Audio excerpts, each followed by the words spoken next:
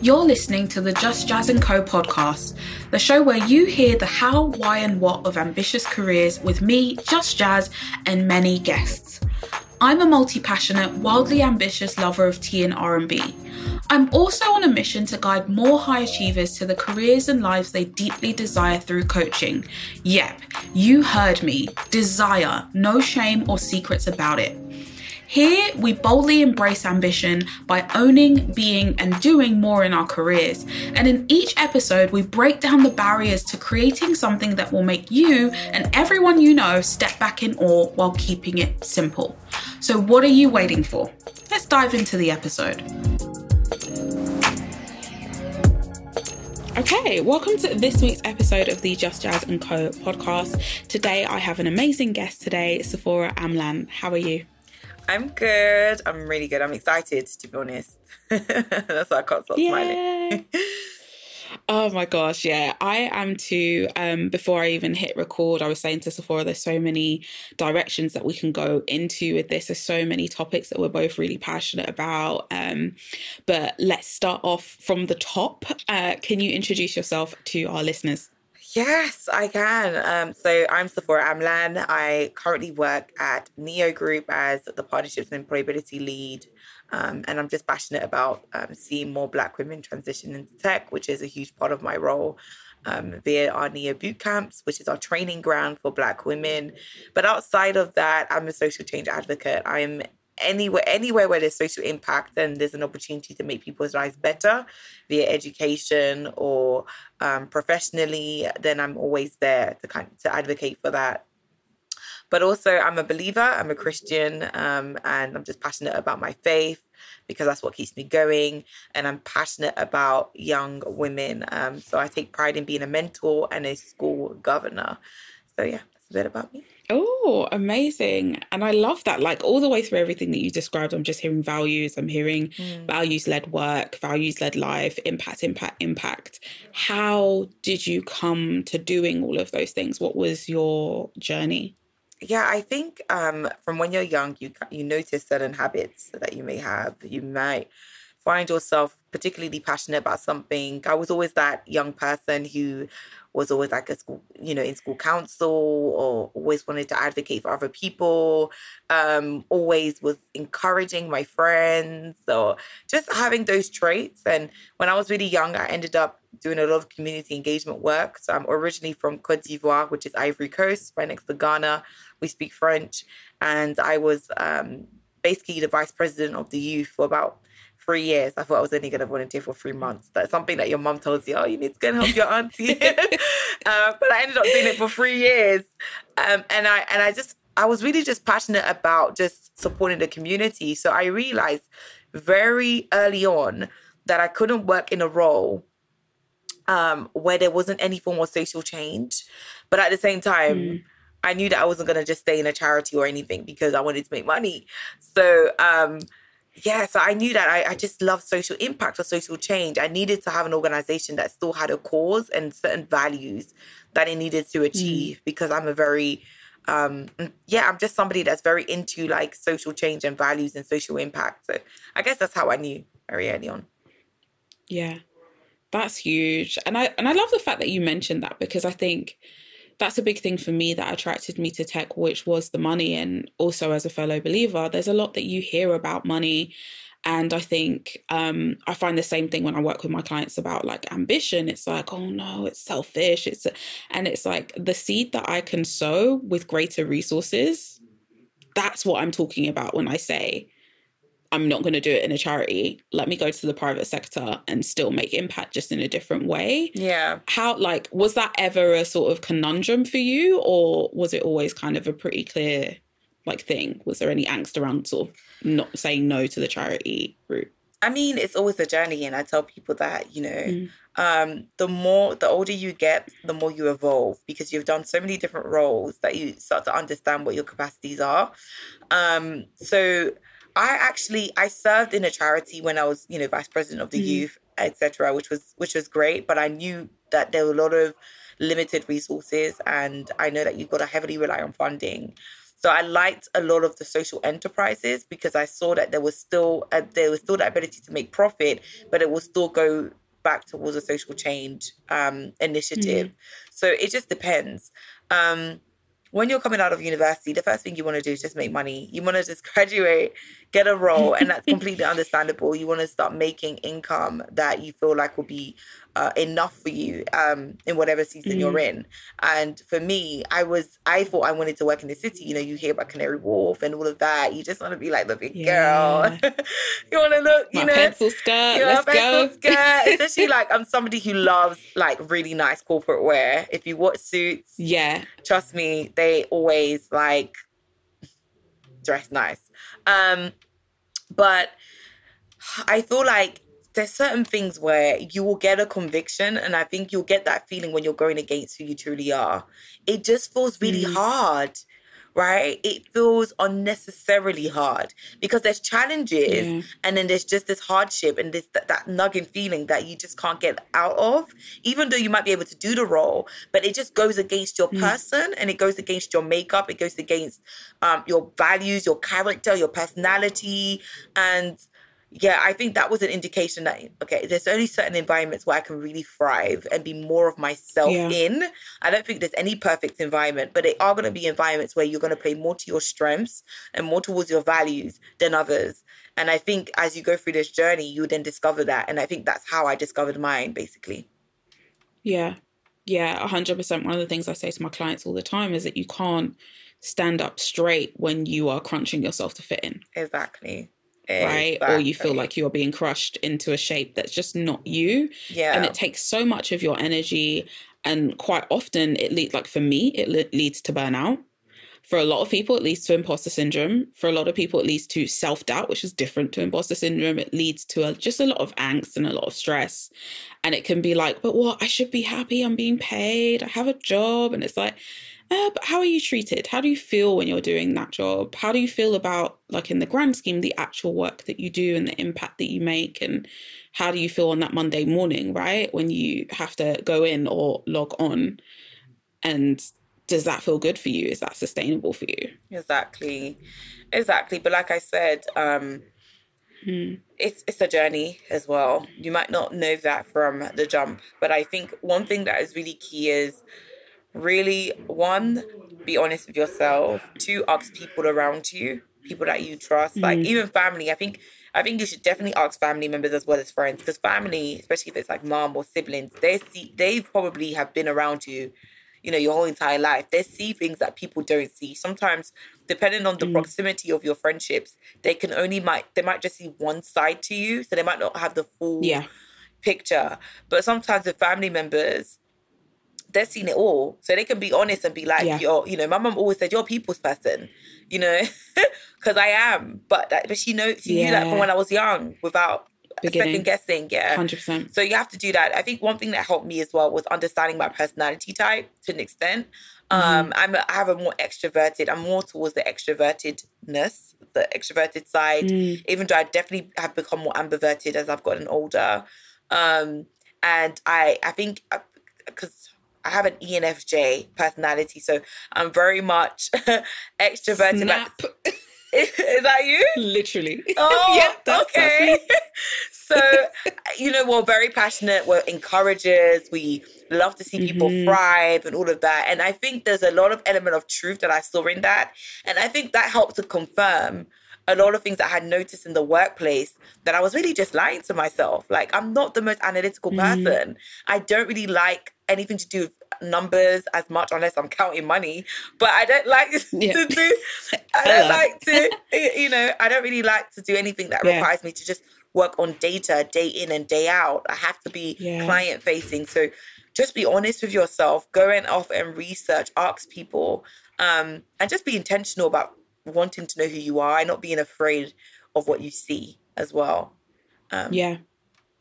Oh, that's huge. And it's like being open. You know, before we hit record, I was explaining at the time of recording, I'm looking for a new role and a new opportunity. And, you know, even that, having conversations with my friends. And I actually turned to my friend, I was like, I've seen some stuff in like learning and development and employee engagement. And she was just like, you should do it. You do it already. Like, will you like go for it? And I was like, but I want this particular thing over here. And it's like a whole new something, you know, and I'm having this conversation candidly as a career coach. Like if I wanted to transition, I 1,000% could, but it's like, if I didn't have this space and that mirror to reflect back, like, and just listen and go like, why do you see that as a potential career path for me? No, you knowing what you know about me. And obviously that just being one perspective. And like one of the big things that I love to ask, I encourage people to ask their loved ones is, when have you seen me at like, not only my happiest, but in my element, right? And the answers that we get there can be quite surprising, because they could be things that, again, we take for granted because we just do it. Do you know what I mean? They could be like, when you kicked into gear at your base, you know, your best friend's baby shower, and you just coordinated everything, and you made even the people who came alone feel really at ease, and and you're just like, I was just, who doesn't do that? Yeah. Like who does that? I was just being me. And it's just like, no, but you have a gift for that. And it's like, okay, how would I feel if I get to use that gift every day and call that my job, or at least part of my job? And I think getting curious, and exactly what you said is like so on point, where it's just like, don't be afraid of what you see or what you find out, what you discover about yourself. Because like, that's it. Like it's quite often a blessing in disguise. It may be uncomfortable. It might be, for want of a better word, long. You might be like, oh, but then if I do this, then I've got to change that. And it's like, more often than not, the learning is refreshing and enlightening, and will serve you for whatever else is kind of further down the road. Yeah, definitely. I think don't be afraid. People always say don't be afraid to reinvent yourself, but I think you can be multifaceted, multifaceted with a focus though. And like I say, the different jobs you might do, you have to see it as assignments, which I think I was saying to you earlier. They're different, phases that you may go through, and you can't just identify that as the final point. Two, I think a lot of us, based on our upbringing or based on societal perspectives, we might find out that what we actually really desire to do and what we naturally thrive in doesn't appear to be a top quality job to the outside world, to society. Imagine if you find out that you might be, I know now it's a big thing to be a creative, etc. But back then, right, just saying to someone, I want to just do podcasts, for example, like what you're doing, could have been very strange to somebody who might be working in a bank. As a grad, That's it. And I think that's what it is, because we didn't downplay a lot of what we are good at and just see it as, it's not going to be good enough. It doesn't have that va-va-voom. I can't tell creative people. Means you're telling me you want to be jobless. Right, yeah. That's what you're telling me. And it's like, okay. It just doesn't sound like anything that's going to make someone say wow. But most often or not, when you most of the time with excellence anyway, it does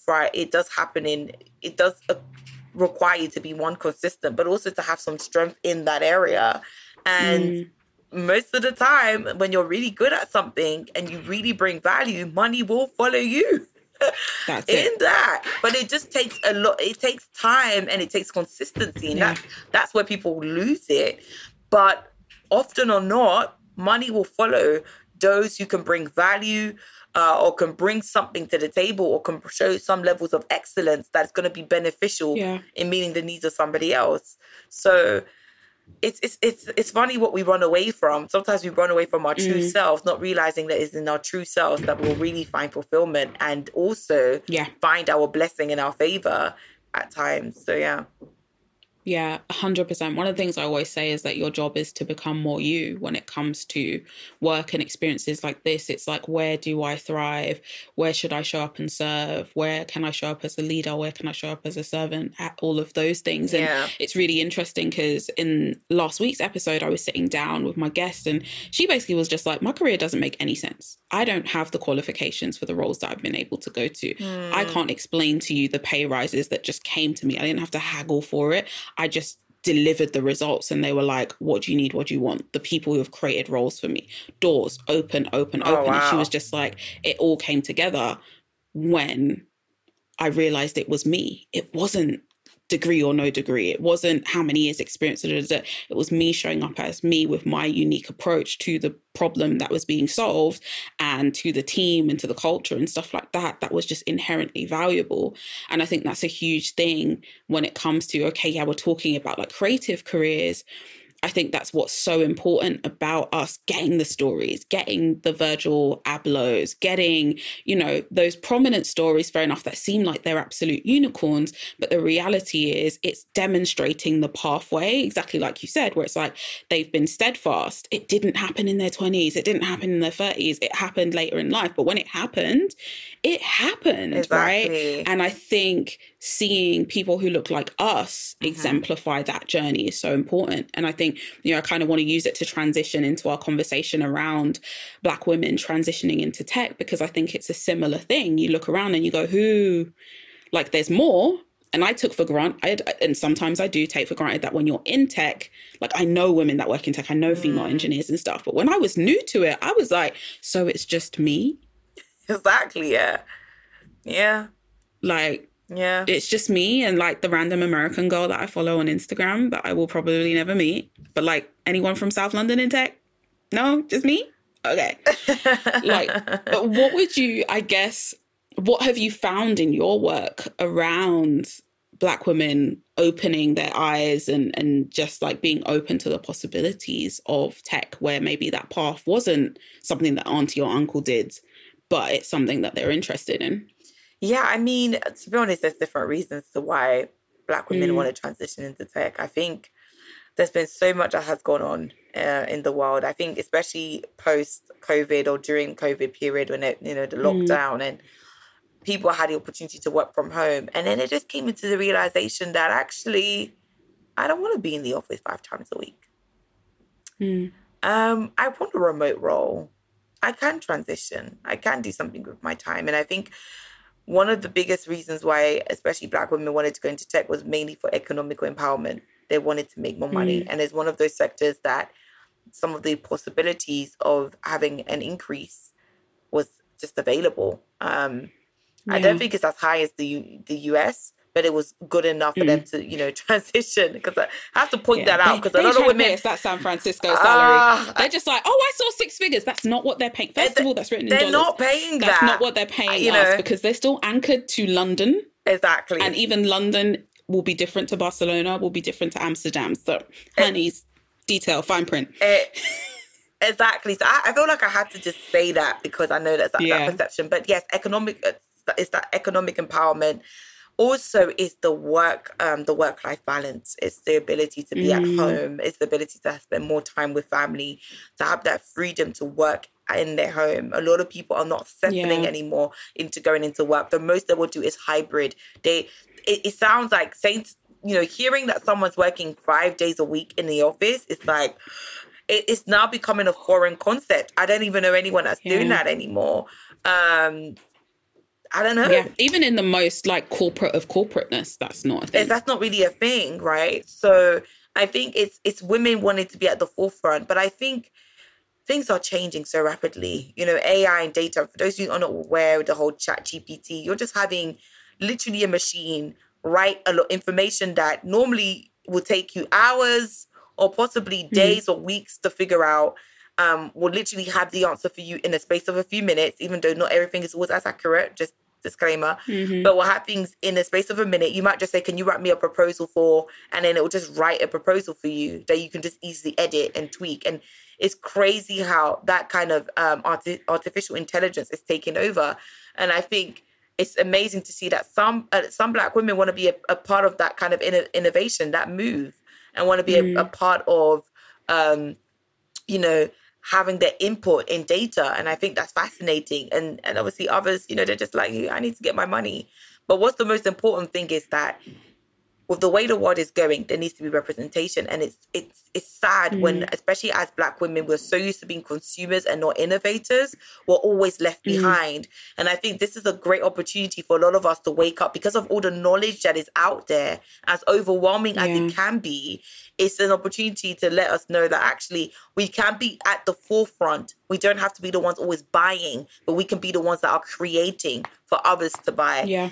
If people really want to build that, not only generational wealth, but really have an impact for those who are big on social change and D&I and all of that, then this is the perfect time. And I'm happy that some Black women are just waking up to that and saying, yeah, actually, I want to know. But it's not for everyone. And there's non-tech roles as well. So you don't have to be doing the data. But people want to be in that space where they can have an influence. 100%. And I think it's a huge thing. I think for me, I came from a very entrepreneurial family. So when I got my first role in tech and they were talking to me about shares and options, I was like, whoa, we're talking like salary and ownership. And, you know, you talk to folks who work for traditional companies, I think probably the closest thing that you get to it is maybe like John Lewis and Partners, where people know that the partners get a little pot money that they split and it's a bonus. But you're telling me that I've got a stake in this company and that is awarded based on merit. That's awarded just as the comp package. You can buy into more and stuff like that. And then I got into spaces where I knew people who were just like, I literally bought my house when X company I worked for went public. And you're starting to put it together to go, wait, so you're telling me you just went to work?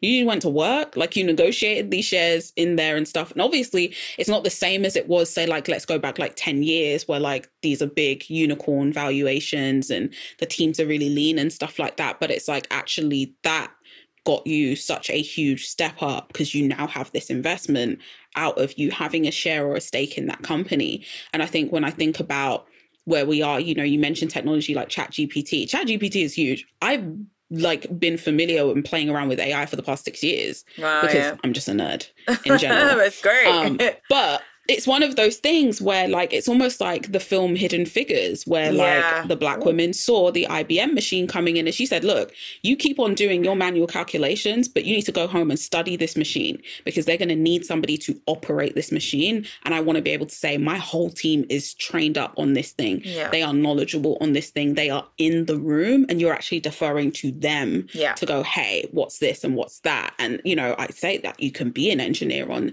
a product that uses AI, or you can be a customer success, customer support, whatever that kind of looks like, but being part of the conversation. And I think I relate to what you were saying in the sense that I've worked for an analytics company, never thought I would have worked for it, but it's because I saw the people in the data.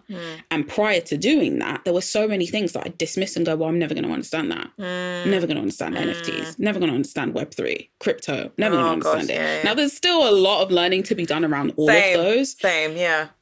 But there's a space where it's just like, I owe myself to at least try it. And like even seeing a wave of a lot of female communities saying, we're doing a Q&A night, we're doing a panel with other women who are in it, telling you how easy it is to get set up or to at least give you the knowledge so that you can feel that you can be part of the conversation. Because again, it is very much, it's not about like scaremongering to say these things have come to take your job. It actually causes us to up level and prove our value in different ways. I'm not valuable because I can do data entry. That's the reality. There's an app. I can Google an app and download an app straight away and get it to do that for me. So what am I bringing to the table above that? It's my perspective. It's my insight. It's my lived experience. 100%. It is my problem solving. Because you can go to ChatGPT and say, can you do me a proposal on blah, blah, blah. But you still need to know whether that proposal is worth its weight in gold, angles, you know, the message, is it all in there? So, you know, it's not scaremongering, but it's like, how can we collaborate and use these things to actually let our value shine when we're in those spaces? So yeah, there's so much. It's a fun time. I'm telling you. It is a fun I just want to encourage whoever listens to this and thinks, oh my gosh, but I'm not the technical person. I'm not. Hold up. I raised my hands. I'm still learning. I would say one of the best ways to learn is to put yourself in communities. And it's sometimes to ask somebody who does know. And there's a lot of tech groups and forums around.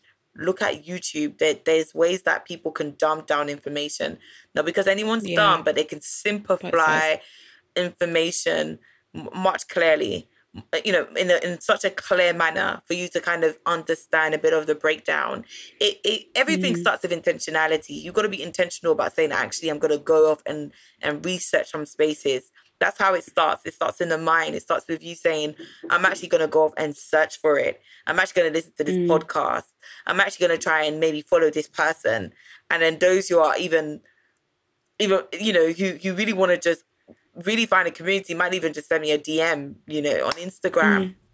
Because that's what when it starts, right? So don't overwhelm yourself and say, oh my gosh, what is this? But just be intentional about speaking to people who can. I'm still learning myself. I'm a year old in tech, really. I've transitioned from various different sectors, from professional services, to startups, which I'm still back in a startup, to legal, a law firm, to so many different industries. Yeah. But I know that one of the things that's motivated me was being around women who are just bold, that they just get information and then they will share with me, and then I will find out, and that's how I thrive, and that's how I think most people can thrive as well. It's just that having that community. Yeah. So don't be overwhelmed, because I'm just thinking maybe someone's going to listen to this and be like, what is... Somebody, and they're going to be like, oh, there's a lot of buzzwords. What's Web3, so NFTs, this is too much. Yeah, especially Black women. We'll put some links in the show notes, but don't get overwhelmed with this stuff. It's here 100%. And I think that's so important, because that was a big part of my journey in tech. I found a Black woman, her name is Abadesi Osunsade, and she runs an organization called Hustle Crew, which I ended up working for. But it all started because I slid in her DMs and I was like, you run a thing called non-tech tech. I'm in tech. I don't know how to code. How can I help? How can I mentor people? How can I tell more people that look like us that you don't need to know how to code? I came in here with my hospitality and customer service skills, and I just said, teach me the rest. But I can do this, and this that you want me to do. And that's how I kind of started it. And, what you'll find more often than not, I think it's really easy for us to kind of overthink outreaches like that. But the reality is, even those that you think are so far removed from things being new to them, there's still always that space to kind of go, do you know what? Even if I don't have capacity for a coffee chat, reach out to this person, check out this community, check out this YouTube video, etc., because we all remember what it was like to be brand new, to be learning something. And I think that's the thing. Like in my work, we do a lot around growth mindset, and growth mindset is ultimately believing that through your effort, you can improve your outcome. So really, it's less about, is it Web3? Is it NFT? Is it crypto? It is, how can I refine my ability to learn? How can I work on my openness to learn new things? Or even recognizing, okay, don't put me in front of like 65 million slides, but put me in a room with other women who are passionate about it and can explain it to me in plain language. Then I'm going to get it and I'm going to roll with it, or get somebody to show me it, like open up. How do you, I don't know, like use the example of like invest. How do you invest in Sainsbury's or whatever? It's like, show me it. So like learning how you learn, because then all you're doing is putting in different inputs. You're just like, okay, so today I'm going to learn something new over here and something new over there. And then you're building it, and it feels a lot less daunting than kind of I should. Because I think that's a big misconception, that people think, okay, I want to go into tech, so I need to go back to uni and do a computer science degree or something. Yeah, and they don't. This is the area where I feel like, oh, this is my bread and butter, because tech boot camps. Most people, tech boot camps, and we're basically our aim is to become the #1 training ground for Black women to upskill in tech at Neo boot camps. So we have women from all different, like teachers, mothers, stay-at-home moms, all of that, who are basically being upskilled to get into tech, to get to some at an entry level, and to start, from scratch and build their way up. So definitely research tech boot camps. There's courses online. There's so many different things available. So you don't have to go back and do a computer science degree. By all means, you don't. But you should do a tech boot camp, or you should do some courses that are credible enough to give you at least an entry level knowledge and capability, so that you can start applying for certain roles. So no, you don't have to start again. And there's also non-technical roles as well. So if you find that, okay, I don't want to do the coding, look for areas in like, account management or sales or HR or talent. There's so many different things as well that you don't have to limit yourself to one thing. This episode is brought to you courtesy of The Vault, my membership that is the secret weapon for high achievers everywhere. Through our private podcast, monthly group coaching, and intuitive networking, we have a community of folks who get it and are busy go-getting. Go to justjazz.co/vault to join us today. I think this is the thing that often gets forgotten. Look around your house right now, or look around you, those of you who are listening. Zone in on a thing, right? A thing, a billboard, whatever it is, right? You might be looking at the button on the train. There's a tech team as part of that company. There is an element of technology in most companies now. I mentioned Sainsbury's earlier. Sainsbury's have an entire tech department because somebody built the online grocery shopping, right? And that doesn't mean that everyone's coding it, but it does mean that somebody is sitting in their house right now replying to my query about my order that's due tomorrow. That's still someone working in technology. That role is enabled by technology. So it doesn't have to be like this far-fetched or, FANG as it's called. Like it doesn't need to be Facebook, Google, Like you don't have to learn social media. And I'm talking to the person who's maybe like my mom's generation, who's just like, I can't, what is all of this? I'm not TikToking. You don't have to. And you've got so much lived experience that can kind of go into that space. So I think it's so important for people to know and check out boot camps. We're definitely going to link Neo boot camps into the show notes. So if you do want to find out more, it's all in there. Definitely. Or DM me at Sephora Amlan. But we've got a Neo boot camps Instagram page. We actually have our data analytics bootcamp that we're recruiting for, as well as software testing for those who are interested. But we also do things for like founders. So if you have an entrepreneurial idea within tech or innovation in general, you can apply for like our founders bootcamp, as well as our like Afro hair. So we have even a hair bootcamp, which is going to be accredited by Ofsted for Afro hair and stuff. So there's a plethora of different things for the woman who wants to transition and upskill. Yeah, I'm going to make you work a little bit because I told you I'm going to be nosy. What is the difference? Like what makes the Neo boot camps unique to anything that I could just like go and Google? Because that, that's typically how we start. We Google, somebody said tech boot camp. What kind of is the Neo difference, would you say? Yeah, I mean, first of all, it depends. So for the Black woman, it's a unique experience because she's obviously learning with other Black women. And I think that already in itself shows a level of representation. To be in an environment where people look like you can be less daunting when you're in an environment where you're having all different kinds of backgrounds. And then you might sometimes feel intimidated by the knowledge that the different people have. Right now, a lot of our boot camps are virtual, which means and part-time, which means it gives the flexibility of people having full-time roles and then being able to study in the evening and going to their lectures basically in the evening, because they're live calls that you have to do with your tutor. So it's that balance that can be provided to that woman, to the Black woman. I think that's quite unique. Also, our courses can either be 3 to 6 months, which means that it's rigorous. You're learning actual languages and programs that are needed. And we have great organizations that we partner with and that we've done great initiatives with, from like KPMG, Goldman Sachs, Capgemini, to startups, etc. So I would say that's something that makes us unique, but also we're very passionate. I'm obviously being a partnerships manager. I'm not just going for organizations just to tick a D&I requirement, but I'm passionate about the effect that it can have for generations to come. According to the UN, women equality will only be reached in the next 300 years or so. But I honestly think that women, especially Black women, have the opportunity to really start owning a lot of their career and their future with knowledge and intentionality and resilience, because nothing is easy. Nothing you'll do is easy. I think some people might think, oh, going to tech is going to solve all my problems and I'm going to make money. But it's hard work. It's hard work. So it's about having the people that you've got, the right community to support you. The fact that we have an employability coach, the fact that we have people who are pushing forward and holding these organizations accountable to give you opportunities. You just got to grab for it. And I think that's what makes Neo unique. Yeah. It's what we stand for.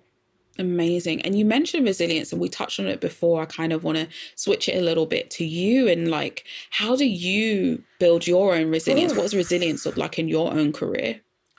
I would say this, and it's a biblical concept. I understood what joy really meant, because I used to think that joy for me was when everything went really well. But I quickly learned having joy when everything is not going so well, but still maintaining a level of optimism is by far one of the greatest acts of resilience. Resilience is basically saying, I'm going to keep going despite the fact that I have so many hurdles and trials and issues and challenges. I'm still going to keep going. And I'll give an example. 4 years ago, I applied for the University of Cambridge to do my master's in social innovation. I had gone to an open lecture. I had, did my, networked with a few people who had done the course. I was getting the right support. I did apply like right before the deadline, which is not recommended for any Oxbridge application. The earlier, the better. But, I really put effort in my application. I really reached out to the lecturers because I had this dream about doing my master's at Cambridge, especially because I just was in love with Cambridge and I loved the social innovation course. It was really for people who were social entrepreneurs or intrapreneurs at heart, people who had social change, even in the areas of business and even in the public sector. And I said, yep, this is right off my street. I was never going to go back to school to do a master's if it wasn't where I thought my career was going towards. I didn't get in. Cut the story short, this was a place that I was telling my parents, my mom especially, I'm going to go to Cambridge. I want to go to Cambridge. I want to go to Cambridge. I'll be there. Blah, blah, blah, blah, blah. And let me tell you something. It took resilience to go off and apply again. Okay, it wasn't hard because rejection isn't hard, especially like I said, it can go up with your upbringing, it can go up with different things, and your different attachment style. I know it's a big thing now, knowing what type of attachment style you have, whether you've got the anxious attachment style or the avoidant or the secure or whatever it is. Research it. If you've got a therapist, you might be able to explain it. But it's hard, but for me, it was a goal that I had. And 4 years later, I said, I'm going to reapply. And this time, I'm going to send my application early. I'm going to continue to do more research because they asked you to do quite a bit of things. And then you got to do an interview and all of that. But I got in, I eventually got in. So I'm going to be starting my master's this October. And that's resilience. It's not easy. I think because it doesn't help now that a lot of us see the end product of many things. We are on platforms like LinkedIn and Instagram, especially if you're on Twitter. A lot of people sharing their thoughts, but they do share their wins. But it's a lot of people sharing their thoughts, whether it's good, silly, the journey, or whatever. But Instagram and LinkedIn always, most of the time, shows the end results of the outcome of somebody's work or somebody's hard work or recognition or whatever. So we're so used to seeing someone say, I just got promoted, I got this, I just bought the house, I just that. So when something is too tough, we're like, this is not for me. And in some cases, you've got to be able to discern whether it is the case or whether it isn't. But I'm speaking towards the person that's just said, like, it's not for me without really trying. Like, and that's resilience. Resilience is a mindset thing. It's saying, you know what, I'm going to go beyond. I'm going to keep persevering. I'm going to still run. And that's why marathons are a great example, because a lot of people, when they run in marathons, they're not doing it to win, necessarily to be the first. They're just doing it because they just want to reach the finish line. So they train in order to not give up, right? That 5K run and make it towards the finish line. That's just their goal. That's it. And that's what a resilient person is. It's not necessarily for them to say, oh, I was the first person to buy the house, right? But it's to say that I never gave up, even when everything was just, hitting me right in the face. I continued to persevere. I continued to apply for jobs. I didn't give up. I continued to work in my relationship, and I just didn't give up on the person. Resilience will look differently to everyone, but as long as you have kept going, even in the times of adversity, that's resilience. Yeah. Oh my gosh, that's so important. And I think even as we're talking as two Christian believers, the big thing that comes to mind is, that saying of knowing who you are and whose you are, and being anchored in the midst of the storm. Like, it's a big thing. For me, that comes from a place of faith. But in terms of when I work with clients, it comes from a place of mindset where if you know what you need to stand, if you know what you're capable of, if you know what your potential is, if you know where you've come from, when something comes to face you head on, you're able to say, okay, this is going to be hard, but I can do hard things. This is going to be a challenge, but I've seen challenges before. I have no clue what is going on, but there's a roof above my head still. That, you know, you're able to anchor yourself in whatever that kind of space for it is, or, you know, this doesn't make sense to me right now, but one day it will. Exactly. And you're able to, you know, in general senses, we can sometimes think of those things as affirmations, but ultimately it's attached to something.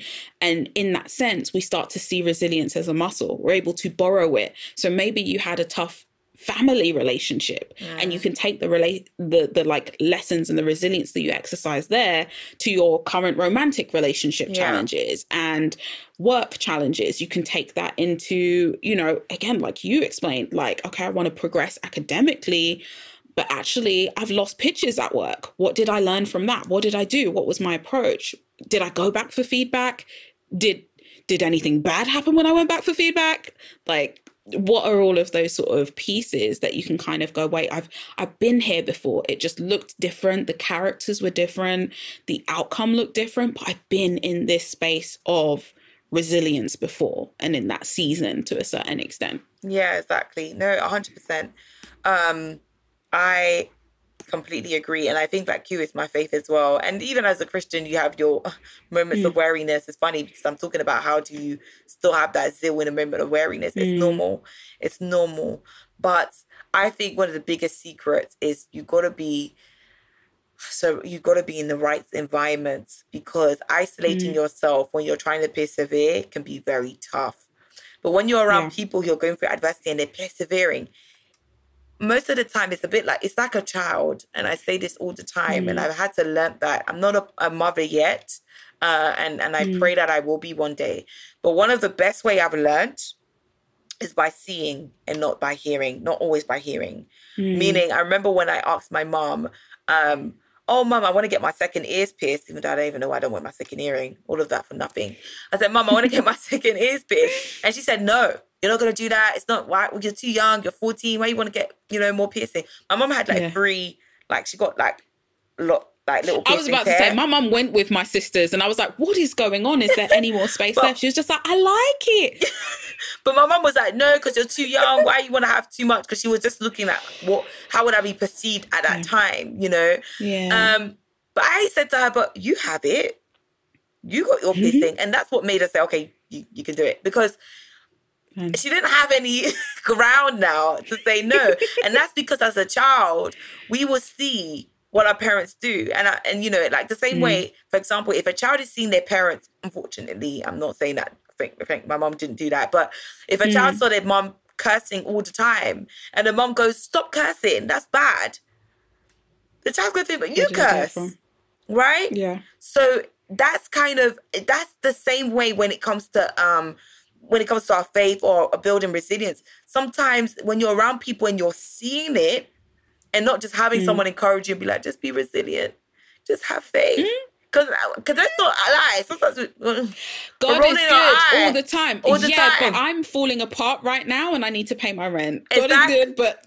Exactly. Sometimes it's not what you want to hear, but it's what you want to see. And that's why testimonies are good, when people are sharing their testimonies. And when you're seeing someone who's gone through the rough and they're persevering and they have joy, you're like, if so-and-so did it, this is also encouraging for me. And that's why I tell people, don't always isolate in moments of community. You'll be surprised. Most of, especially now, most of what you're going through, to an extent, somebody else is going through. If it's financially, it's a high cost of living crisis, especially for us who no longer live at home or whatever, or who may be single and not sharing and not married to share the rent or whatever it is. You'll be surprised at how someone could show up smiling, but they can't make it to your birthday dinner because they don't have enough. Yeah. And that's just the reality. Yeah. So don't isolate yourself. And that's something I would have told myself a few years ago or even a few weeks ago or months ago.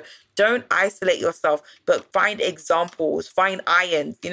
Iron sharpens irons. Find irons, right? Find irons around you. It can be one person. But there's so much you can learn from that one person who's demonstrating what you want, right? So, yeah. 100%. Everything that you're saying is essentially what's at the core of my personal development community. Because I work with high achievers, I know that we are quite often the strong friend, the go-getter in the group. So when it comes time for us to break down and be vulnerable, it's like, I will destroy the structure of my entire friendship group if I now tell them or tell everybody that I'm struggling with X, Y, and Z, because I'm the one that they come to for the motivational pep talk, but I don't even have it to give right now. And just creating that safe space where we can be both that go-getter, but we can also be like, so today I cleared my entire calendar because I need to learn to rest. And most of the time, sometimes, and I've learned that sometimes people admire you more because they'll be like, so how have you been able to give? And you're going through this. Wow. Like, what the enemy meant for evil, God could turn it around for your good. We can't pretend. 100%. We can't pretend. We can't be open, be free, but do it with wisdom. Discern who to speak to. That's all you got to do. It's not everybody you pour yourself out to, but just discern who's the right person for you. Yeah, 100%. Oof, that's so much. We could keep talking forever and ever. Know. But I'm going to ask the big question that I try to ask everybody. What is your career teaching you right now? Oh, character development. Character development. And I'll say this, why my role has completely taken me out of my comfort zone.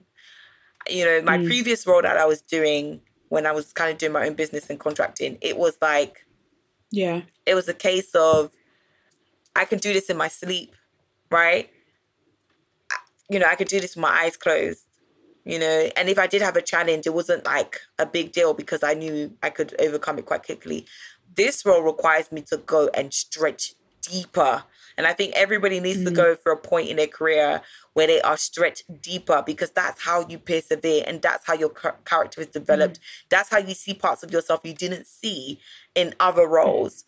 So I say character development, especially because I have a team that I manage and got to do their appraisals, all of that. It's not just about me. It's my leadership style. How do I make sure that they're doing well? Are you going to be that manager that secretly you don't want to lose your team, so you hold them and instead of pushing them forward for opportunities, your character will be tested both privately and publicly. So I would say that's what my career is teaching me at the moment. Wow.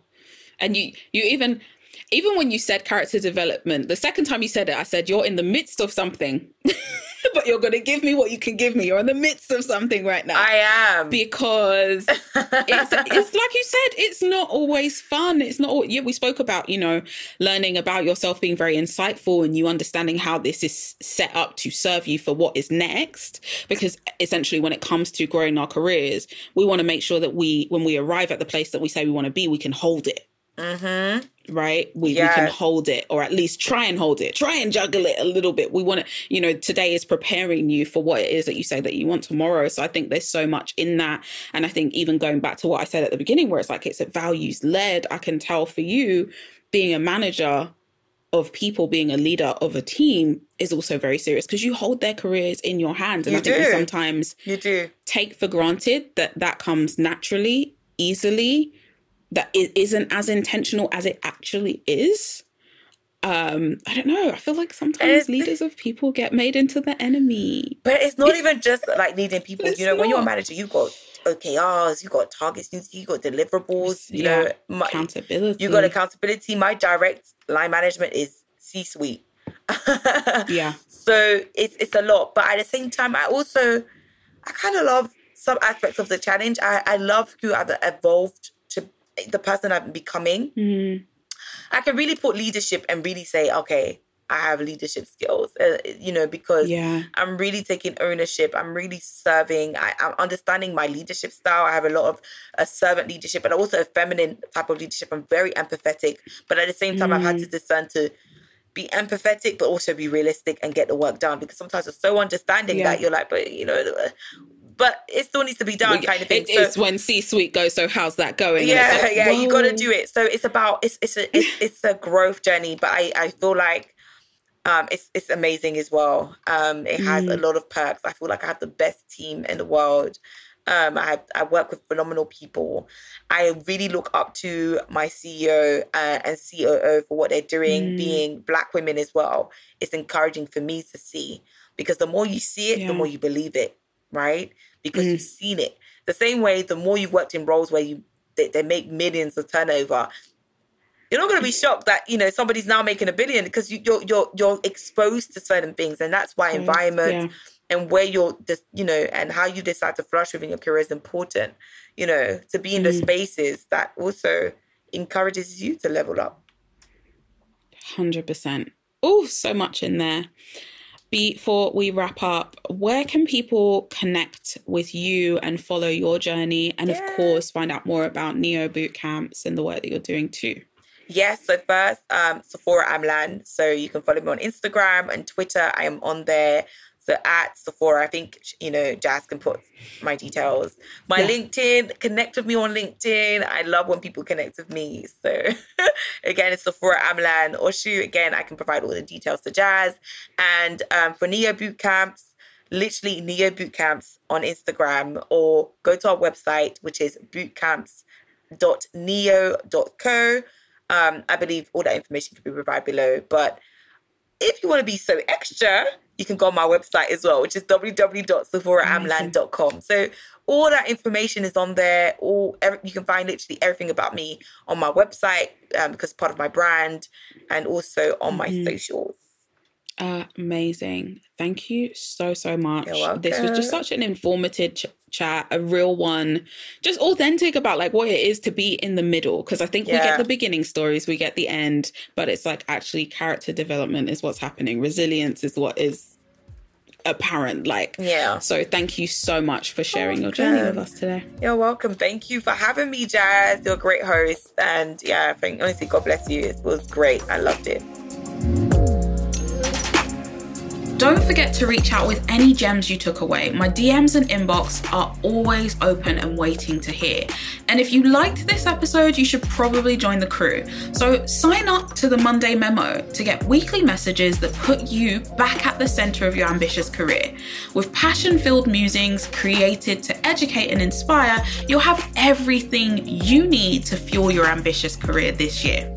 Go to justjazz.co/join and I'll see you there.